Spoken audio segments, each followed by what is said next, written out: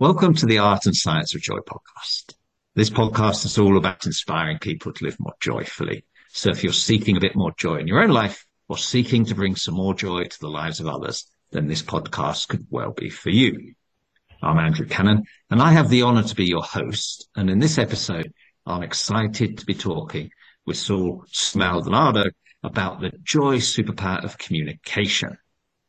Sue brings 25 years of experience in international communications leadership, notably in the areas of corporate and employee communications and marketing strategy and execution.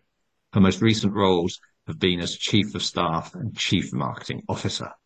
Sue's passion lies in communicating and driving a company's strategic objectives, engaging all types of audiences, including global employees, clients, investors, and other stakeholders, on the journey to create open and authentic cultures, fortify a brand's market presence, and how companies transform.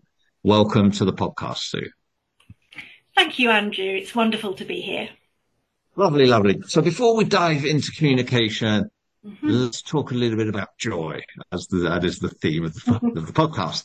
So if you could share with our listeners a bit about your own life and how joy has not been a part of your life journey so far, that would be fantastic. Sure. Well, if you haven't already figured out by now, and by my accent, I'm British, and I live in the UK, and I work across international teams, as you said, in the broad area of communications. I'm married with 2 sons, and so much of my joy is rooted in my extended family life. So if you ask me to contemplate where maybe joy has been an absence in my life, I think it would probably mostly relate to the loss of loved ones. You know, as I'm sure it does for many people. And I realised that the memories that I most cherish related to how those people made me feel. And they really were through what amounts to just a long series of small interactive moments and gestures. So I suppose that has taught me that joy doesn't have to be the big event or the destination. And these days, I try and find joy and give joy in the smaller things, in the here and now, be it through, say, gratitude, moments with family and friends and colleagues, and literally stopping to smell the roses. That was something instilled in me by my grandmother. I would say joy has been... Well, that's a fantastic gift that she's given you. Well, she made it to 100, Andrew, so very wise woman. I suppose... Fantastic. My joy has been connected to the satisfaction that I get of time well spent. I think time on something purposeful, be it impactful work initiatives or volunteer projects in my community, you know, those take a lot of optimism. And meeting new people or something like this conversation with you, Andrew, always joyful. Fantastic. So there's these little moments of joy, and there's purpose. I suppose are the 3 things I've got from what you've been telling me. Yeah, absolutely.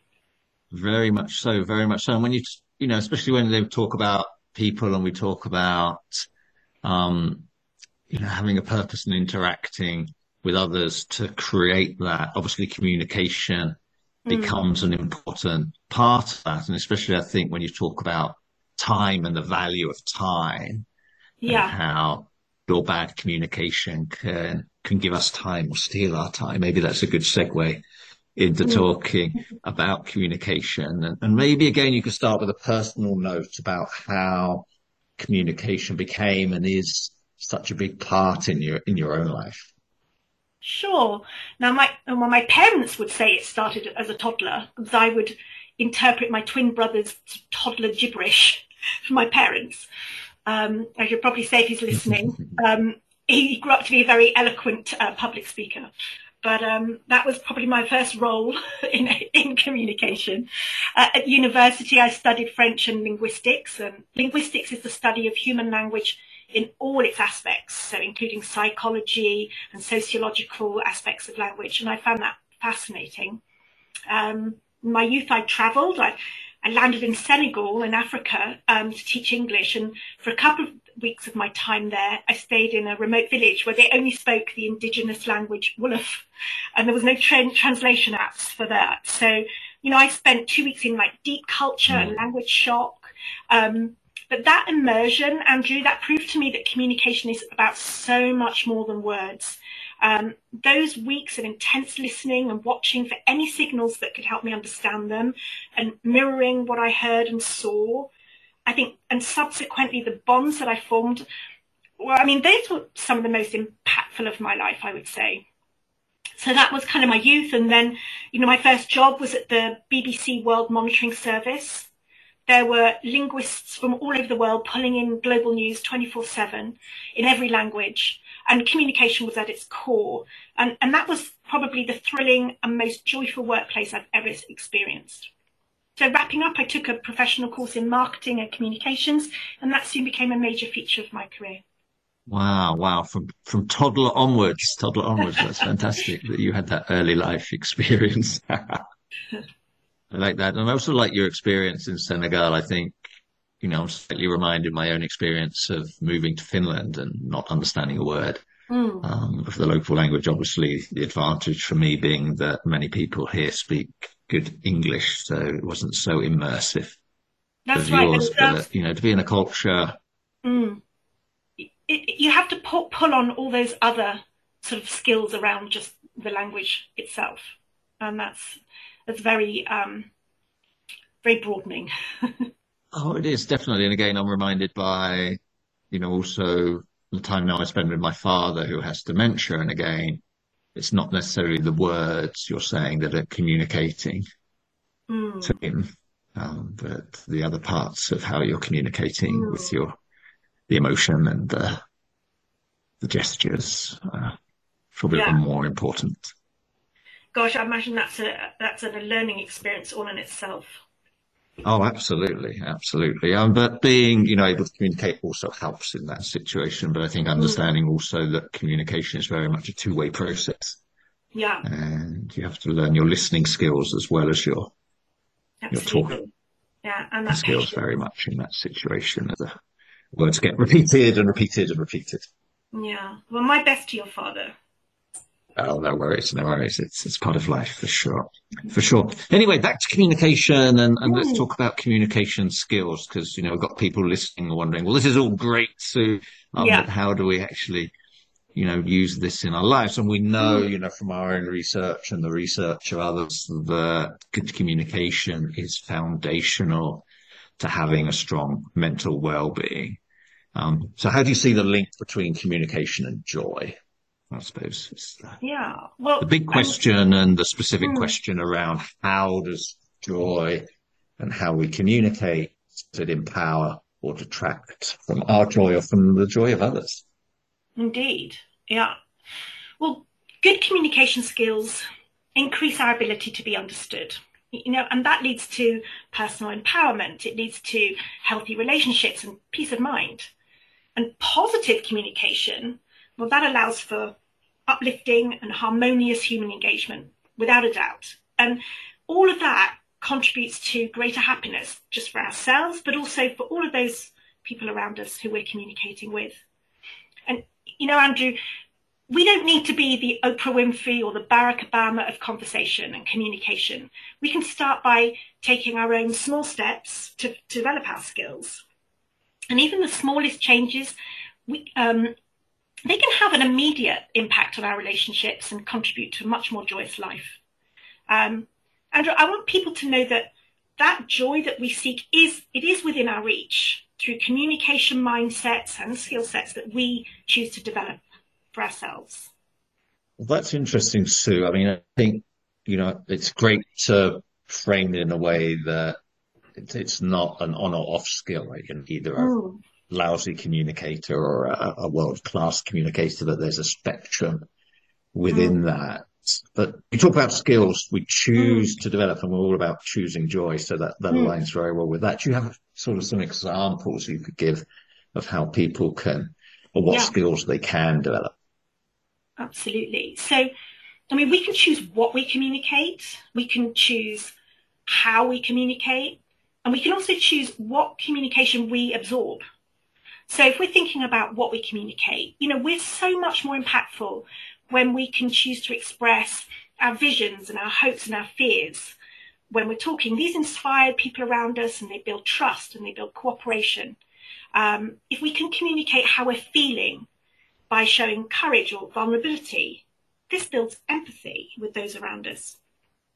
If we can communicate what we're grateful for, and I know we've had a great topic on that, showing appreciation, builds connection with others and that joy. And finally, communicating what we admire, giving genuine compliments, not flattery, but genuine compliments that build self-esteem in others. Andrea, this is, I find, particularly powerful, particularly for young people. Think about the best compliment you ever had. Just one meaningful compliment can encourage someone to take a step that changes their life. So that's what we communicate, probably the way I see it.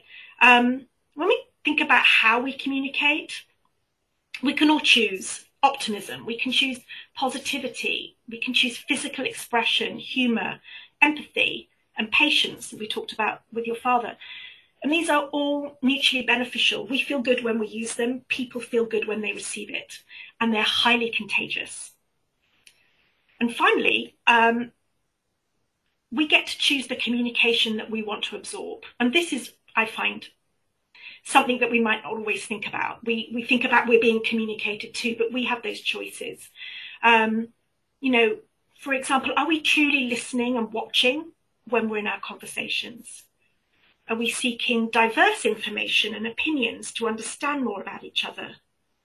Are we living in echo chambers of our own making by not seeking out diverse information and opinions to understand? So are we only choosing to hear only those voices that agree with our worldview? And are we seeking out people who will lift us up and inspire joy in us through their own positive communication? So as you can see, none of this is difficult. They're all very easy choices. I think it's just about keeping them front of mind and understanding they are a choice. And we can add them, we can go for it all at once, or we can add them one by one and just start to see the benefit that they bring us and others. Yeah, it does sound so simple, doesn't it, when we talk about it here and now, like both, the what do we communicate as well as the how. It's a lot of it, really good common sense things, I suppose, we're told as children and inspired to do, and somehow we forget during the rushing around of life. We tend to get absorbed in. Absolutely. With thousands of things and noise going on in our heads and our emotions and everything, all the distractions around us. That's the hardest thing, remembering there are little tools within our reach. But if we practice them, they come more easily. Yeah, it reminds me of somebody I knew once who had a habit of putting sticky notes for themselves around their house, just to remind them of these simple things, little triggers that they tend to forget during the day, but they would sort of open a cupboard and find a sticky note with some of these things you're talking about. Absolutely. Why not? That's a wonderful way. Yeah, and just asking people you trust. Remember, hey. Yeah, asking people you trust for feedback, kindly. That's fine. Whatever it takes. Yeah, I like that. I like that idea of, especially in a family context where sometimes we get all absorbed in what's happening, to take a step back, to over dinner one night to talk about how the communication's going and tackling any issues, as you say, in a sort of non-confrontatory manner. Just openness and respect and vulnerability, I think, would be a wonderful thing for us to practice. But I'm already so excited by what you've talked about, and I can see how many of these things are going to help not just me, but also many of the people in the Year of Joy community. So thank you for sharing those, and we'll make sure to list them out in a way that people can use them as tools as we explore this matter of communication. If it's okay with you, I'd like to turn our attention to talk about communication in hard times, or in difficult conversations, put it that way. We all have them at certain moments in our lives, and we've all probably had moments where we've looked back and wished we communicated in a different way. So how can we, get better at communicating in such situations? Yeah. I mean, as you say, I mean, do you ever look back on an intense conversation, Andrew, hours later and come up with just the right thing you should have said? Very often, more often than I should, I suppose. Yes, Yeah. definitely. I'm the sort of person that sometimes, in the heat of the moment, when the Hmm. emotions are running strong, sometimes sort of leap Hmm. before looking. Yeah. So Well, something that I and can people, regret. yeah. So people will either say For something sure. yeah, I mean, people will either say something they wish they hadn't said, or they'll just say nothing because they can't think of just the right thing to say. And I think we all do it. I think I'll have my moments of regret in the shower. But, I actually think that far too often we believe if we don't communicate perfectly in the moment, then we've missed our chance. And in fact, it can be so Mm. much more valuable, to just step back and separate ourselves from the emotions in the moment that you just mentioned and reflect on what was said and what we truly want to convey. I'm not talking about having that kind of cutting remark or that smart answer. I'm talking about genuinely positive communication that adds value.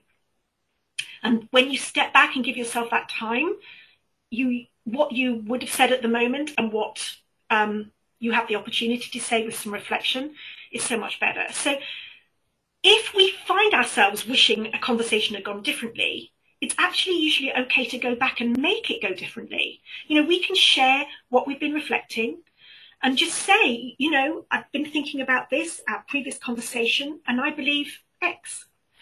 People do respect and appreciate that, this kind of reflection and thoughtfulness is very valuable. And it's okay that it didn't happen in the moment. So give it a go, see how it works out for you. Um, Yeah.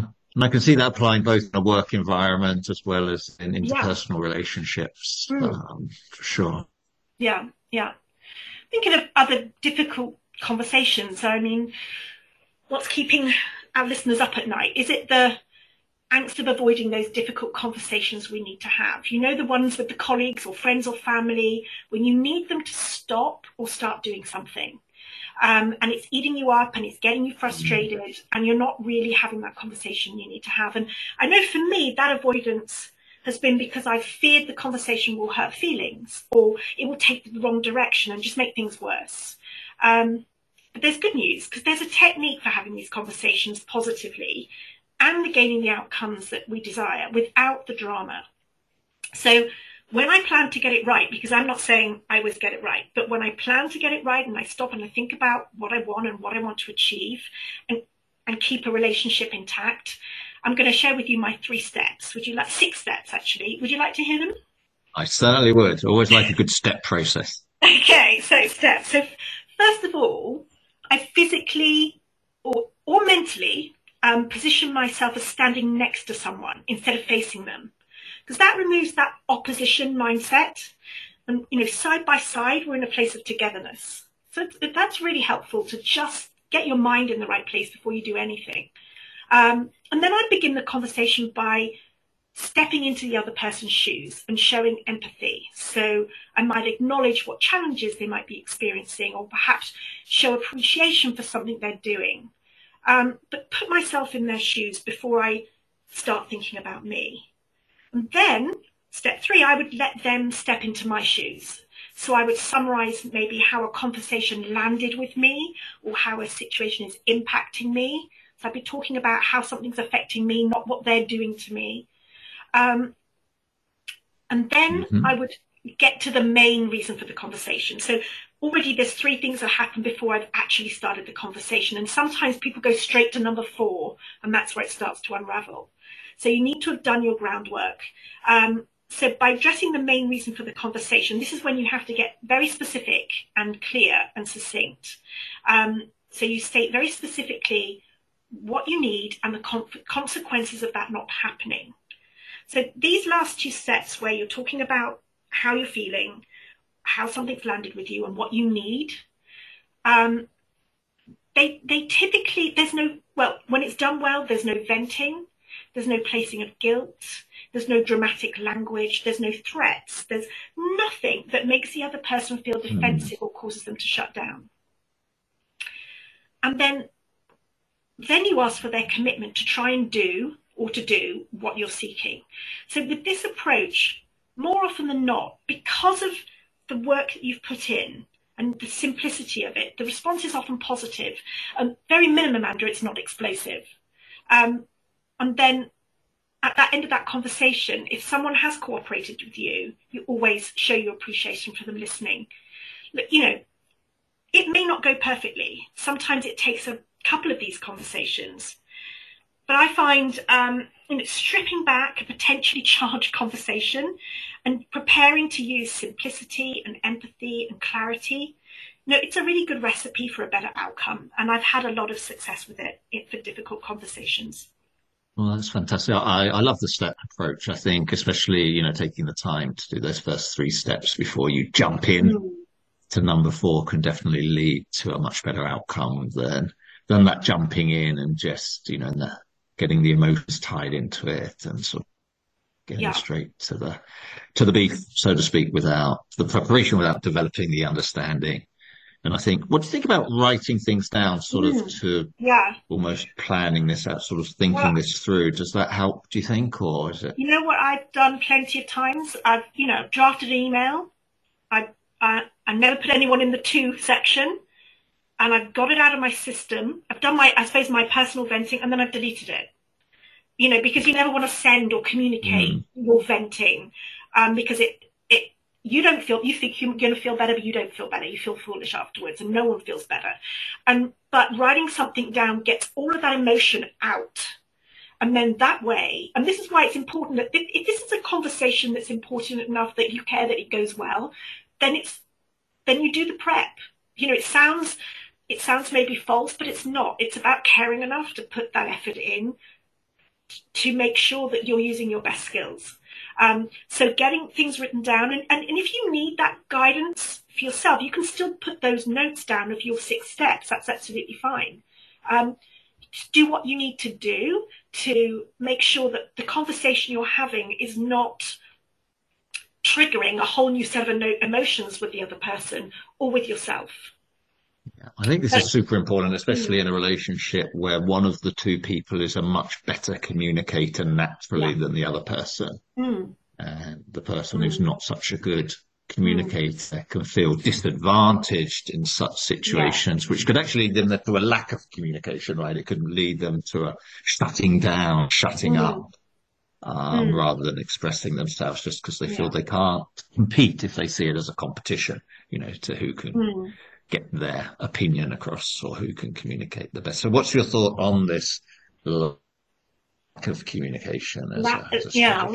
Lack of a communication, in my view, doesn't actually exist, because here's the thing, not communicating is communicating something. Whether we like it or not, Andrew, people will interpret our silence, and this is what we often forget. So, we know our reasons for putting off communicating. Perhaps we're too busy, we don't have the whole story to tell yet, but perhaps you don't want to upset someone with bad news. Or maybe half the time we just assume people already know. But meanwhile, people apply their own reasons for your lack of communication. And the first reason will being that you just don't care enough to communicate. Sometimes all we need to do is ask this question.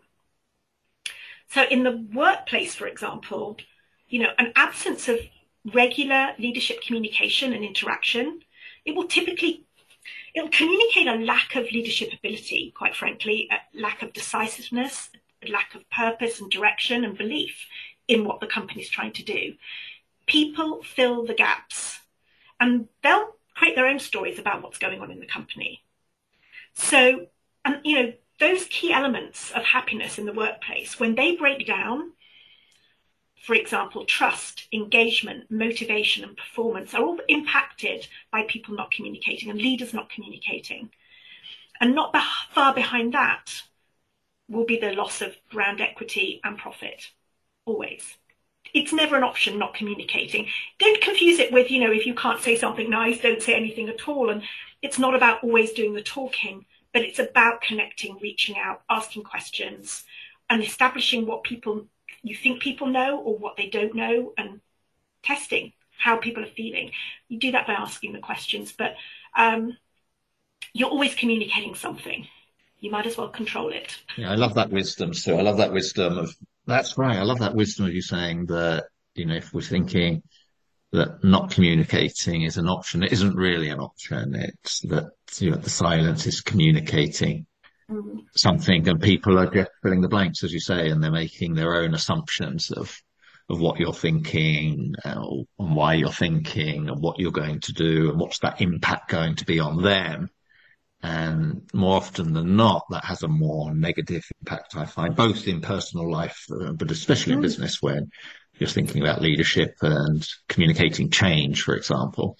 Yeah. The lack of communication often leads, for example, to your best people leaving, Mm. right? Because they're sort of looking at the uncertainty and not trusting that their future is Yeah. going to be secure in this lack of communication. So they're going to Mm. be the first ones to leave and find a new job. So Absolutely. definitely I it's tell you, Andrew, no inflicting one pain, but ever, also in private life, I can see. Mm. yeah, and no one ever says, particularly in the workplace, that there wasn't enough communication. It's very rarely a complaint. People can choose not to listen, but they'll certainly complain if they don't feel they have the choice to hear.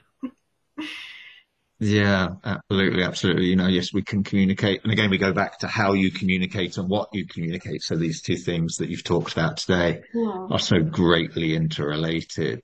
So if we make the decision that communication is a must and it's also a path to joy, then Mm. we're in a mode where we're thinking about, okay, well, when do we communicate? How do we communicate?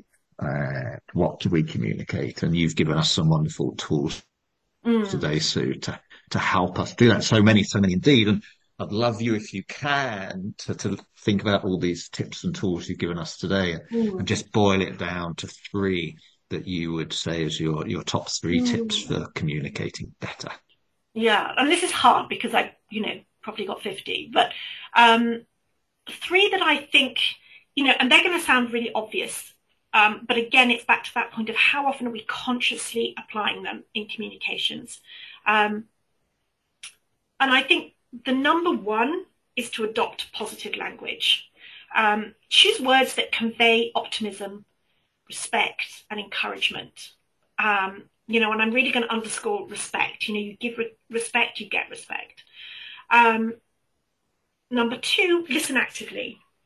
This is the hardest one. When we're excited or agitated, it can be the most difficult thing to do with the best of intentions. And so it really helps to calm your mind in preparation to give your full attention to the person speaking. And then to reflect back, show them that you've heard them. And you've done a beautiful job of that today, Andrew. Congratulations. And number three, I would say hone in on the body language. That's the facial expressions, the posture, the gestures, the micro gestures that reinforce or betray how we really feel. So if we watch closely for those signals to see when they're not in line with what someone is saying, it's a really great way of checking in to go a bit deeper with someone. In our industry, market research, maybe people on this call have also participated in focus groups. A good moderator will dig deeper and watch people's body languages and understand, are they really saying everything that they mean? And encouraging people to be more forthcoming. It's a really great skill to have. And also trying to be self-aware of how you might be coming across through those subconscious signals that we are all sending, always, all the time.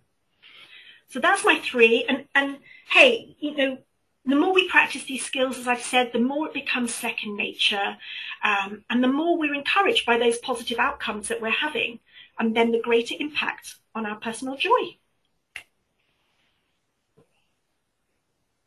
Love it, Sue. I love it, Sue. Thank you so much for sharing those three tips. I know you had many more, but those are three we're going to focus on in the coming weeks in the year of joy, and seeing how we can help people develop those and become a little bit better at communicating tomorrow than we are today. Then we're on the right path. Absolutely. So unfortunately we could talk forever on this subject, Sue, I'm sure, but unfortunately time is ticking and we need to let our good people go on and start communicating in their own lives, not just listen to us doing it. But before I let you go, I'd just like to ask you a question I ask all our guests, which is, what brings you joy, Sue? Many things. I love great stories told through film or drama, or even in the world of marketing. Love it. I love my social networks, and no, I don't mean Facebook or X. I mean my people around me. But if I want instant joy and there's no one around for a hug, then it's music. I'll admit to owning kitchen disco playlist. Now, coincidentally, or perhaps not, at the top of that list is one of my favourite songs, and it's titled Joy by Connor Reeves. Maybe check it out. Definitely check it out. And I can definitely agree with you on the joy that music brings, for sure, for sure. Well, thank you, Sue, so much. It's been a real pleasure and a joy chatting with you today.